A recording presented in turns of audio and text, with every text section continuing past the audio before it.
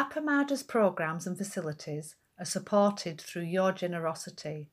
Your support really does make a huge difference. You'll find a link for contributions on the website at appamada.org/contribute. Thank you so much. Good morning.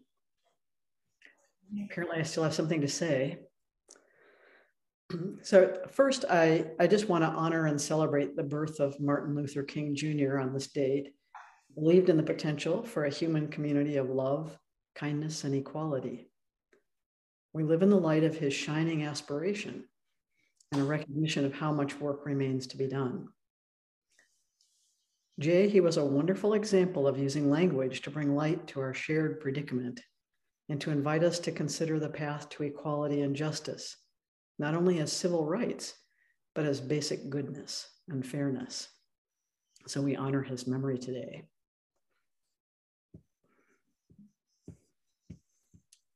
So yesterday, Flint began by saying he was planning a walk together, not a lecture. I love that.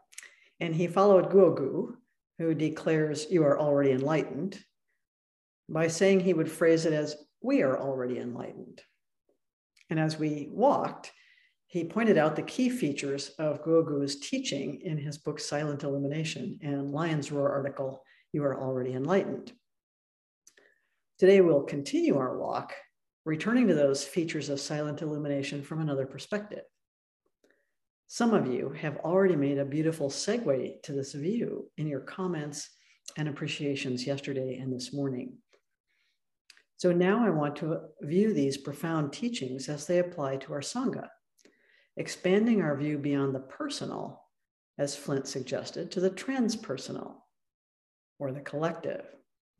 Can these teachings on silent illumination, clearly directed to individuals and their personal practice path, also have meaning for a spiritual community?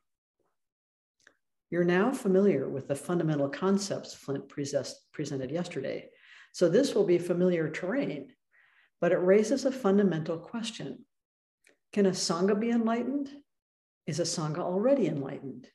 And what would that mean? So first, a tiny bit of background about the three key figures in the teaching of silent illumination as we've been presenting it. The first is, as you know, Hongzhi, whose poem I read this morning, who lived from 1091 to 1157. He was quite an incredible Chan master, child prodigy, who by the age of 5 had memorized the 4 classic books of Confucianism and had a tremendous command of Chinese language and a love of poetry. So he taught by silent illumination, not a method or a technique, but rather as true awakening. So it cannot be practiced or actualized because it's something intrinsically full and complete, he said. Others cannot defile it. It is thoroughly pure to its depth. Precisely at the place where purity is full and complete is where you must open your eyes and recognize it. When illumination is thorough, self is relinquished completely. When experiencing is clear, your steps are then solid and grounded. And elsewhere, he wrote, the correct way of practice is to simply sit in stillness and silently investigate. Deep down, one reaches a state where externally one is no longer swayed by causes and conditions. The mind being empty, it is all embracing. Its luminosity being wondrous, it is precisely apt and impartial. So this practice of silent illumination was in contrast with the contemporaneous practice of working with Gongan or koans, which was one of his rival teachers specialized in. And they had quite a lively communication back and forth about the merits of each of their practices, but they both sent students to each other. So Sheng Yen took up this teaching of silent illumination. And a little background about Sheng Yen, he was born in 1931 and died in 2009. So he's a contemporary teacher and the founder of Dharma Drum Mountain, a Buddhist organization based in Taiwan. It's a huge international Sangha, and there's a giant monastery there. It's one of the most influential Buddhist organizations in Chinese Buddhism. And he was considered one of the 4 heavenly kings, and Dharma Drum Mountain, one of the 4 great mountains or 4 major Buddhist organizations of Taiwanese Buddhism. At Dharma Drum Mountain, its monastery complex, it has 2 universities and a college, for example. So the organization also has a very strong environmental mission, and Sheng Yan himself supervised the construction of every detail of that monastery to make sure that it didn't have any adverse effects on the environment. So he became a monk at age 13. He served in the army in Taiwan in 1949 and returned to the monastery in 1959. And he did in 1961 to 1968 a solitary retreat. He also received a PhD in Buddhist literature at Risho University in Japan, a very, very prestigious university, and full transmission in both the Soto Zen and Rinzai Zen traditions. He taught in the US starting in 1975 and established Chan Meditation Center in Queens, New York, and a retreat center, Dharma Drum Retreat Center at Pine Bush, New York in 1997. He suffered from poor health most of his life, yet he continued teaching until he passed away in 2009. He wrote and published 23 books, and his autobiography is called Footprints in the Snow. So his student is Guogu. He was born Jimmy Yu in 1968, also a Chan teacher and a scholar of Buddhism. He was the bassist for the American 1980s hardcore bands, the original Death Before Dishonor and Judge. I found this really surprising. After his youthful days in hardcore straight edge, he returned to Buddhism and became a monk under Sheng Yan. So in 2000, he left monasticism to pursue academia. He got an MA in Chinese Buddhist Studies from University of Kansas and a PhD from Princeton University's Department of Religion in 2008. So he's currently an associate professor of religion at Florida State, teaching courses in East Asian religious traditions, especially Chinese Buddhism, and late imperial Chinese cultural history. So his research interests include the cultural history of the body, Buddhist monasticism, Chan Zen Buddhism, and popular religions within the broader context of 15th to 17th century China. So he has academic books that he's published also.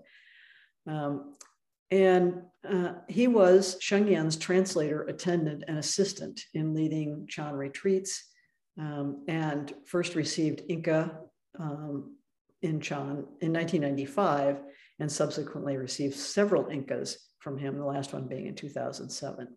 So he's the founder and Dharma teacher of the Tallahassee Chan Center in Tallahassee, Florida, and founder of the Dharma Relief Project, which provided something like 500,000 masks to hospital workers in underserved communities. So right now he's working on a racism project where they're providing funding for African-American Buddhist teachers. So that's a little bit of background, just so that you know that these are really profound, deep teachers. So let's begin our walk together through the teachings of silent illumination. Guogu writes, Chan practice is about investigating our intrinsic awakened nature. It requires us to remove the obscurations, self-attachment, and all of its emotional afflictions and negative habitual patterns that conceal our inherent freedom so that we can express it in the midst of daily life. I began to wonder as I read these words, can we as a Sangha investigate our collective intrinsic awakened nature? Can we remove the obscurations that conceal our inherent freedom so that we can express it as a Sangha in the midst of worldly life?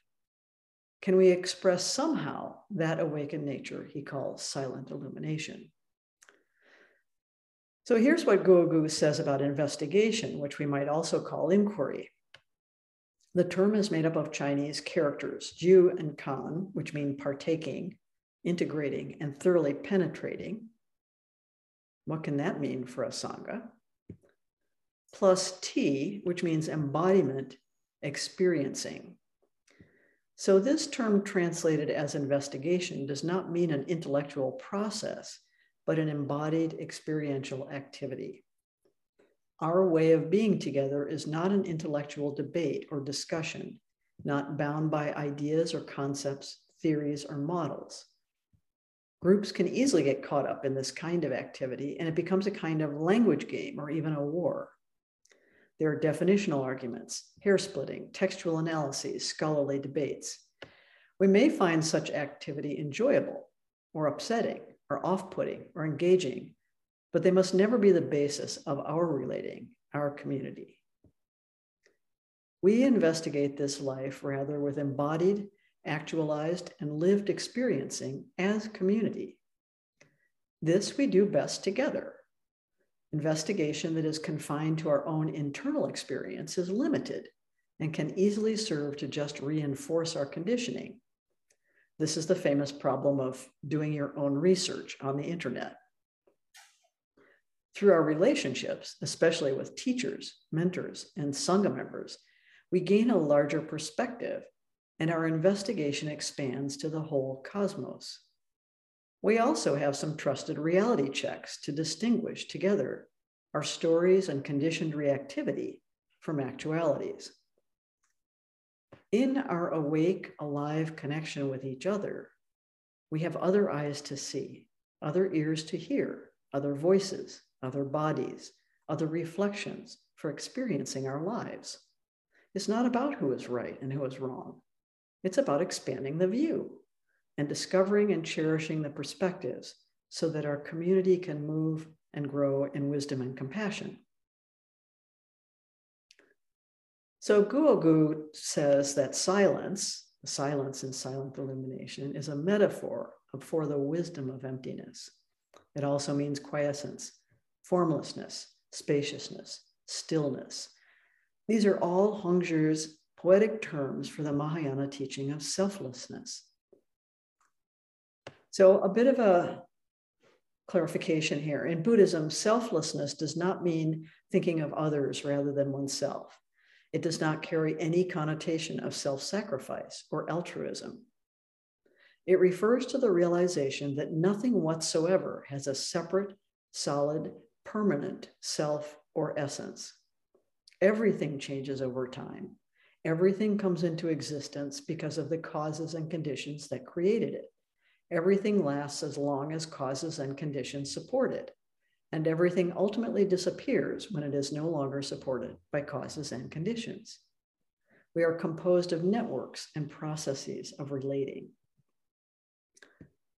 The realization of selflessness does not mean that there is nothing there or that we are somehow non-existent. That would be the error of nihilism, which the Buddha refuted. It simply means that we and everything we see are constantly transforming and dependent on many, many other factors. There is no core substantial self within us, only patterns of activity, some regular or habitual, some quite irregular and spontaneous. Breathing, circulating blood, activating an immune system, having a conversation, a memory, a really great idea, a lunch break, just activity. Our investigation and meditation leads us inevitably to this recognition. Our sense of self depends on the functioning of complex systems of brain chemicals, structural supports from bones and muscles and tendons, digestion, breathing, heartbeats, and so on, not to mention the reactions and reflections we get from others. So what does this sense of silence mean in community? First, we have to note that for some, silence carries the connotations of silencing or being silenced, both abuses of power. And some stay silent in groups because of their conditioning, shyness, or fears, or because of the cultural norms in the societies they've come from. That is not what this term is about here. Respectfully, we listen to each other, not shoving our own opinions onto others, not dominating the conversation or insisting on our views.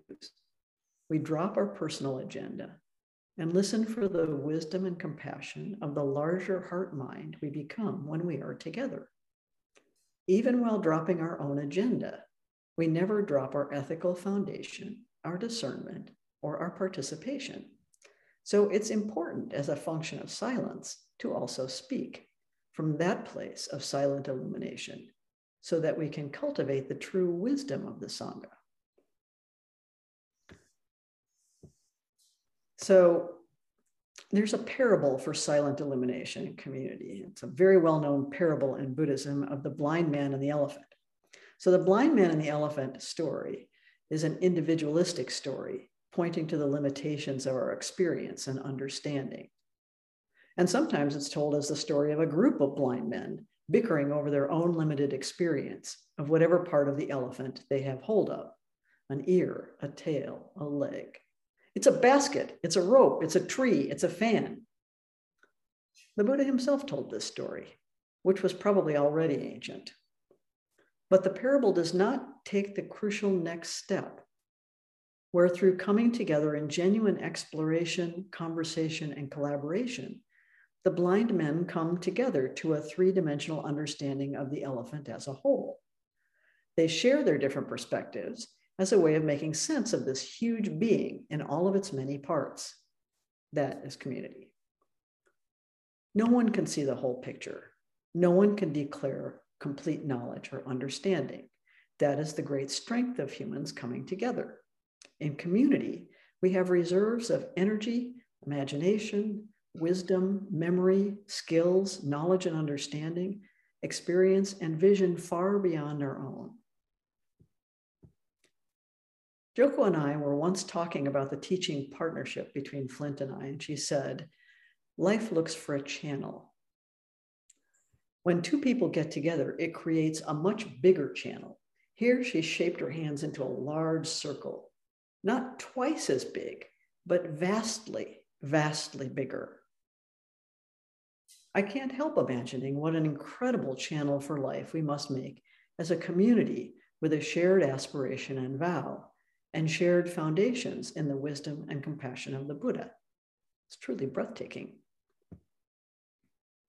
So, starting from where we are, Guogu notes, when practitioners come across the familiar Buddhist teaching of non-grasping, they think that they have to let go of everything, that this is something they can do right away, and that once they've done so, everything will be fine. The truth is, we have to first see what it is that we have to let go of. We have to expose our subtle emotional afflictions and negative habits. In exposing them, we may recognize that they have been part of us for a long time, that there is a history behind our behaviors. They may be part of our defense mechanisms and survival skills, so we have to accept them. Only when we accept them will we be able to take responsibility for and work through them. Then we will no longer be under their influence. This is letting go of them. This is not a linear process, but a circular one. So every community has its path of challenges and upsets, disagreements, and its own conditioning and history influencing its well-being and harmony. It has its blind spots, its power fluctuations, mistakes, and general confusions. We can call this its conditioning, but it can't just dismiss or eradicate them. Our community is no different. We must continue to fearlessly investigate our activities and relationships, our structures and processes, so that we can correct whatever is unhealthy, unwise, or unkind. In recognizing issues that need to be addressed, we should avoid blaming and shame. So what should we do?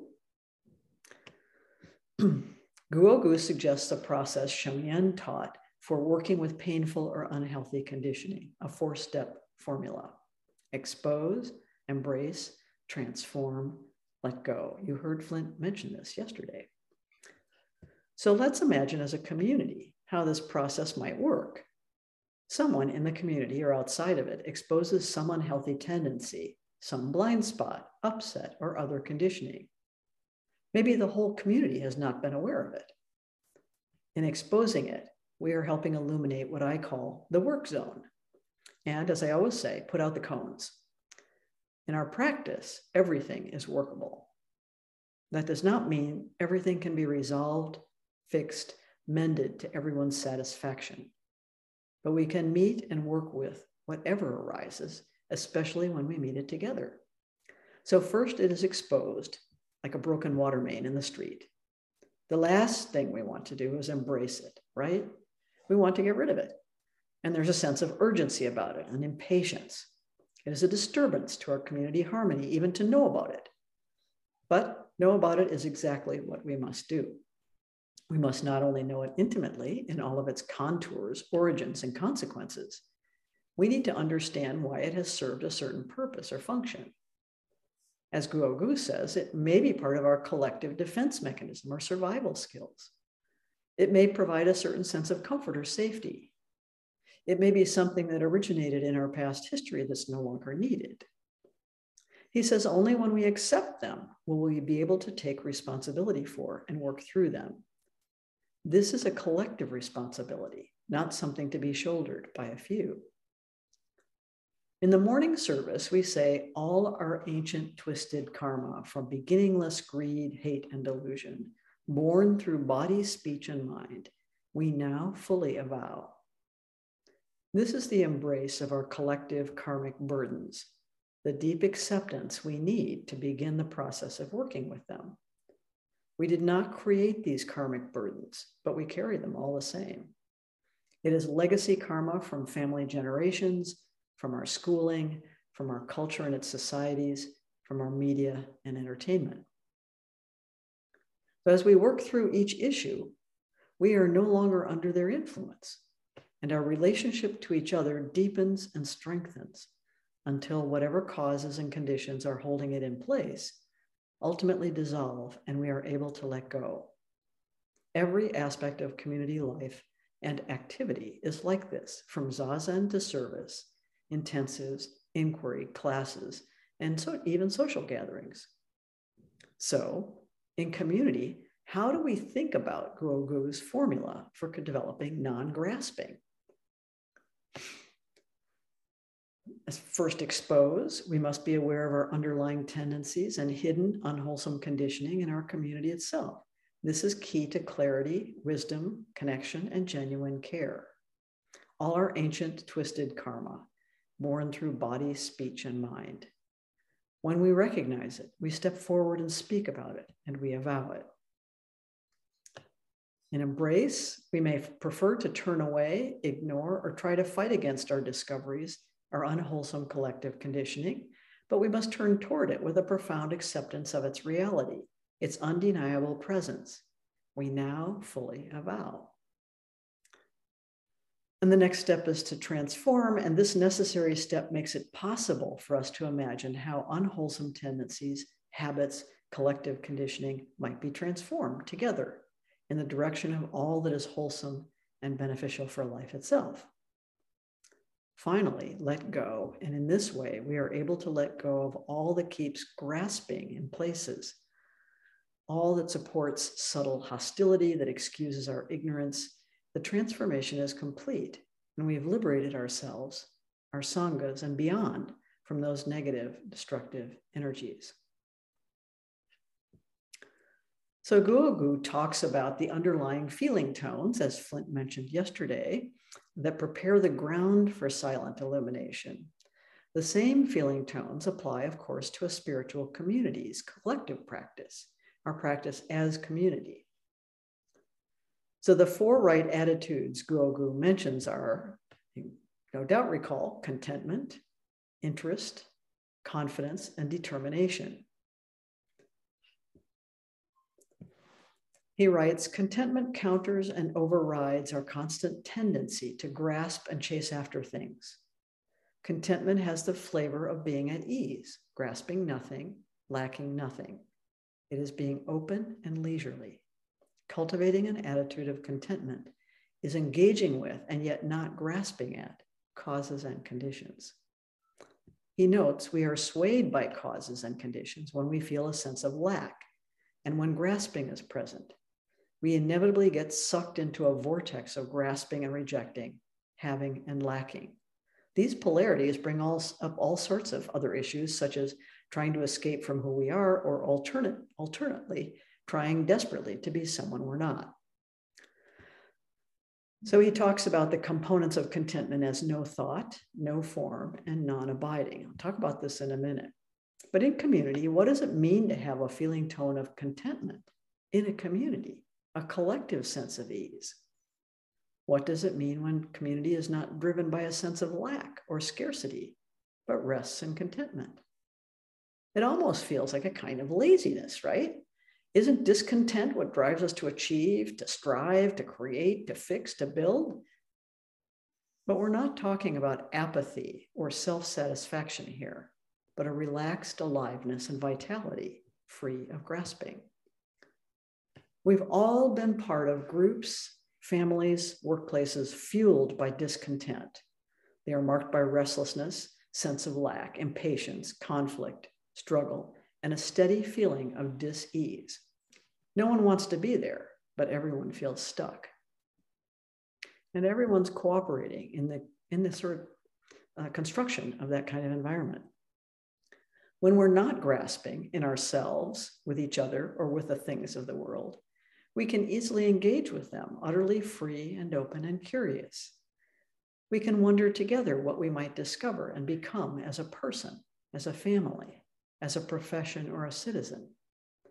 But most of all, how we can evolve a Sangha as a community of practice. Contentment is contagious and compelling. Almost everyone can recognize it. Almost everyone longs for it. It is fundamental to a community's well-being and healthy expression. So, as Guogu writes, we have to be in tune with the body and anchor ourselves in it. Contentment resides in the heart, and it has an associated bodily component. The easiest way to become familiar with contentment is to physically relax the body.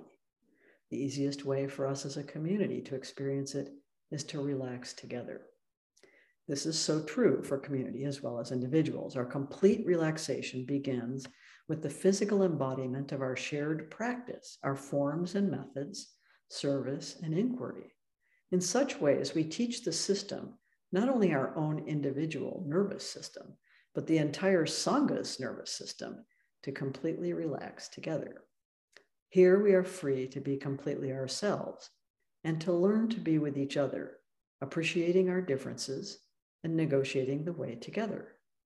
The forms and practices are not means of control or authority. They are the scaffolding we can rest against, supporting our harmonious life as a community. Many of you have spoken about the embodied experience of sitting together in the Zendo. But here we are, sitting together in this new cloud Zendo, and we can relax here too. Contentment does not mean that everything runs smoothly all the time.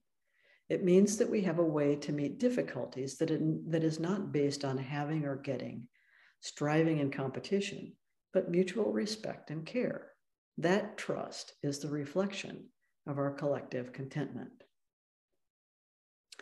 Second, interest. Apathy and disengagement are terminal conditions for community, and even more so for spiritual community. Soon, there is no one willing to take real responsibility, no forward growth and development, no vision, no shared purpose or direction.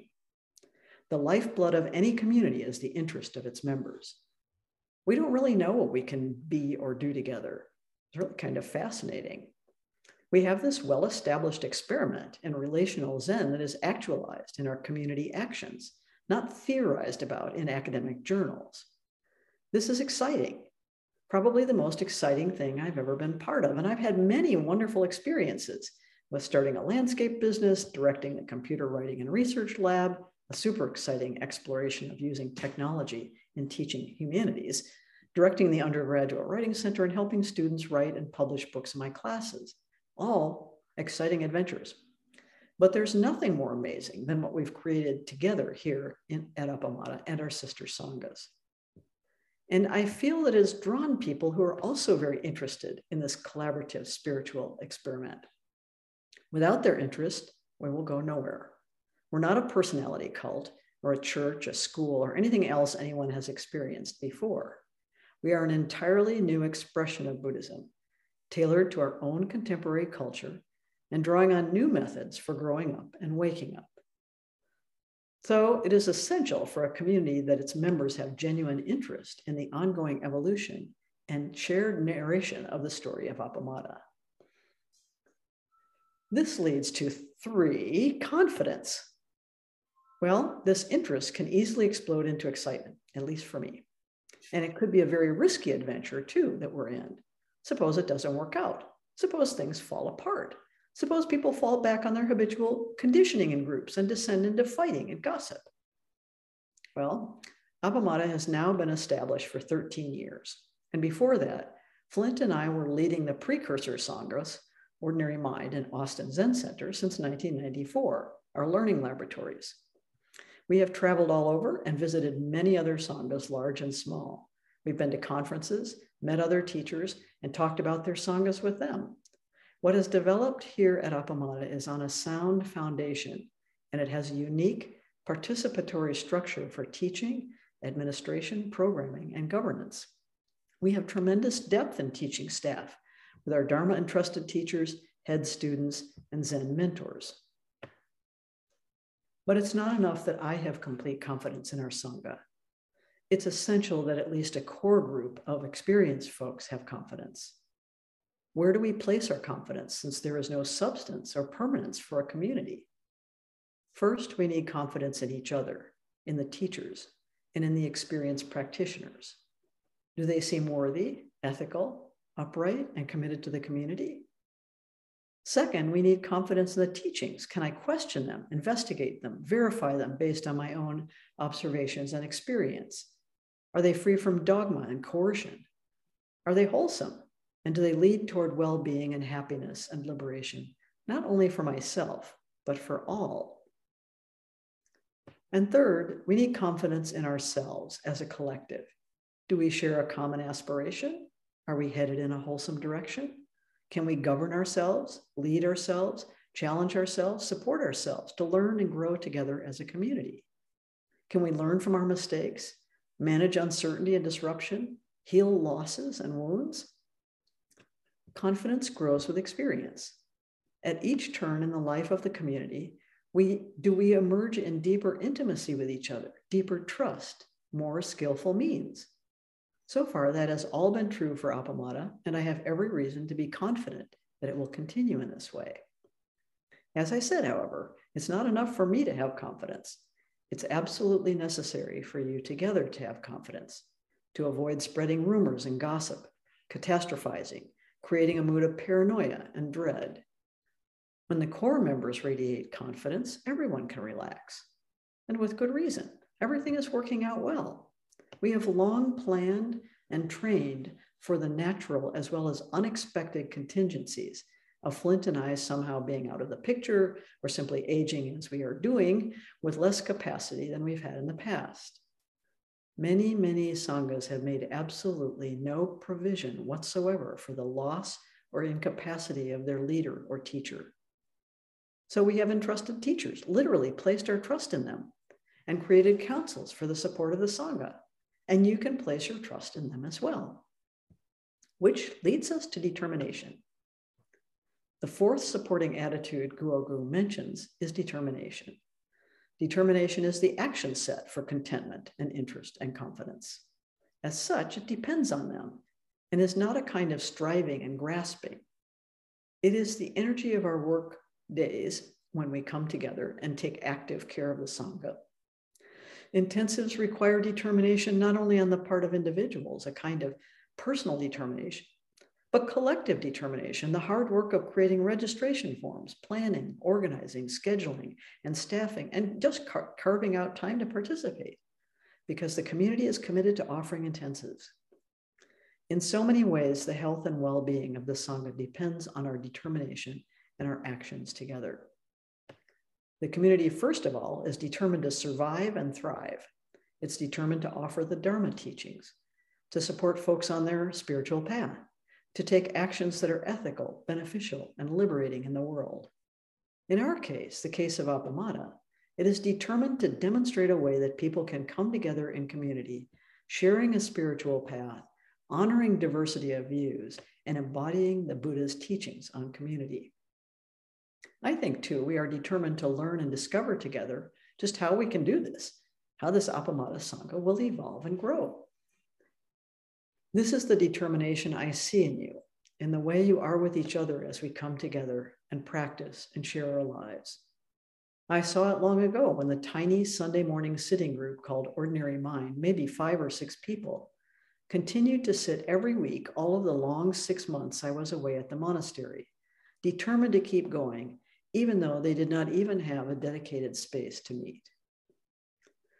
The past 5 years or so have been hard. Flint's move, the Trump years, the pandemic, my move, and other losses. So many sanghas have dissolved or merged with other groups.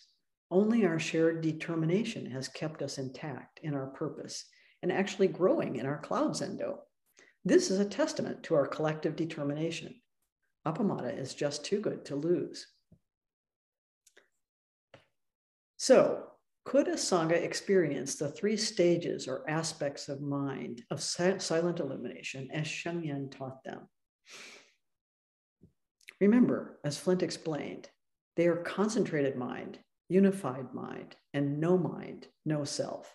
But can a Sangha be said to have a mind? About concentrated mind, Guogu said in You Are Already Enlightened, when you are wakeful and clear in each moment and not caught up with wandering thoughts, they subside of their own accord. They subside because your discriminating mind, which is tied to self-grasping, lessens. Your discriminating mind lessens because you are aware of the totality of the body as you are sitting. Without wandering thoughts, you are not grasping at this or that, not attracted to or repulsed by particular sensations. The concentration developed in this first stage of silent illumination is not a one-pointed focus of a mind, but an open, natural, and clear presence. It is concentration accompanied by wisdom. Communities, too, can be distracted by projects, plans, programs, and the wishes of members, darting in all directions. This concentrated mind in community means that the Sangha has a clear sense of its function and purpose without striving or grasping anything. It is relaxed yet coherent in its activities.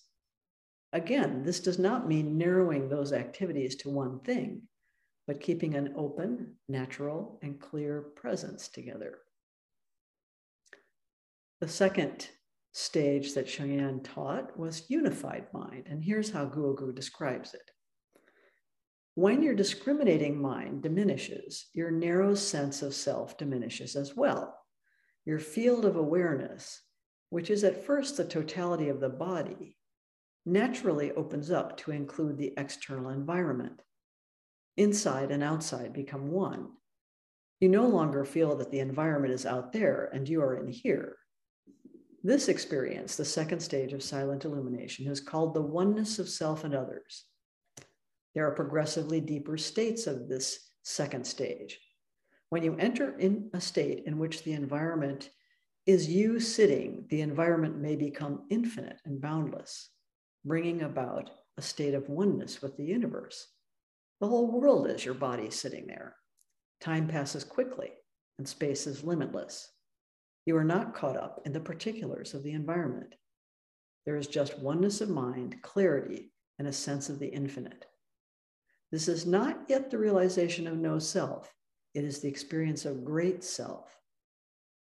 So naturally, I wonder whether a Sangha could have such a mind and how to comprehend it.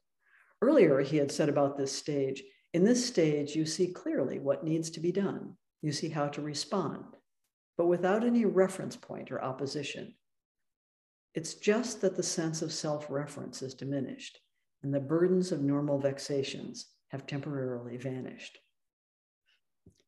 In some ways, our very structure seems to support this stage, as we do not have an inside or outside to the Sangha, since there are no members, and since we're distributed all over now, only the activity of connecting and responding.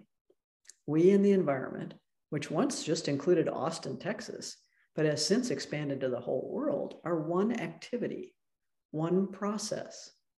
Through teachers, councils, the board, I have seen the community respond in this way, seeing clearly what needs to be done, taking care of things without self-reference. It's amazing to see. But I leave it up to you whether you discern this quality of unified mind in your own experience of the Sangha. As the third stage is no mind, no self.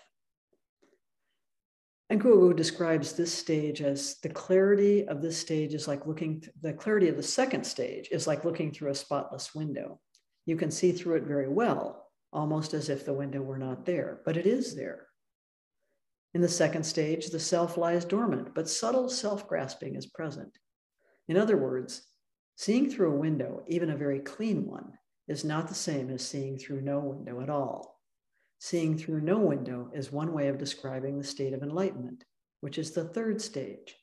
In utter clarity, the mind is unmoving. Why?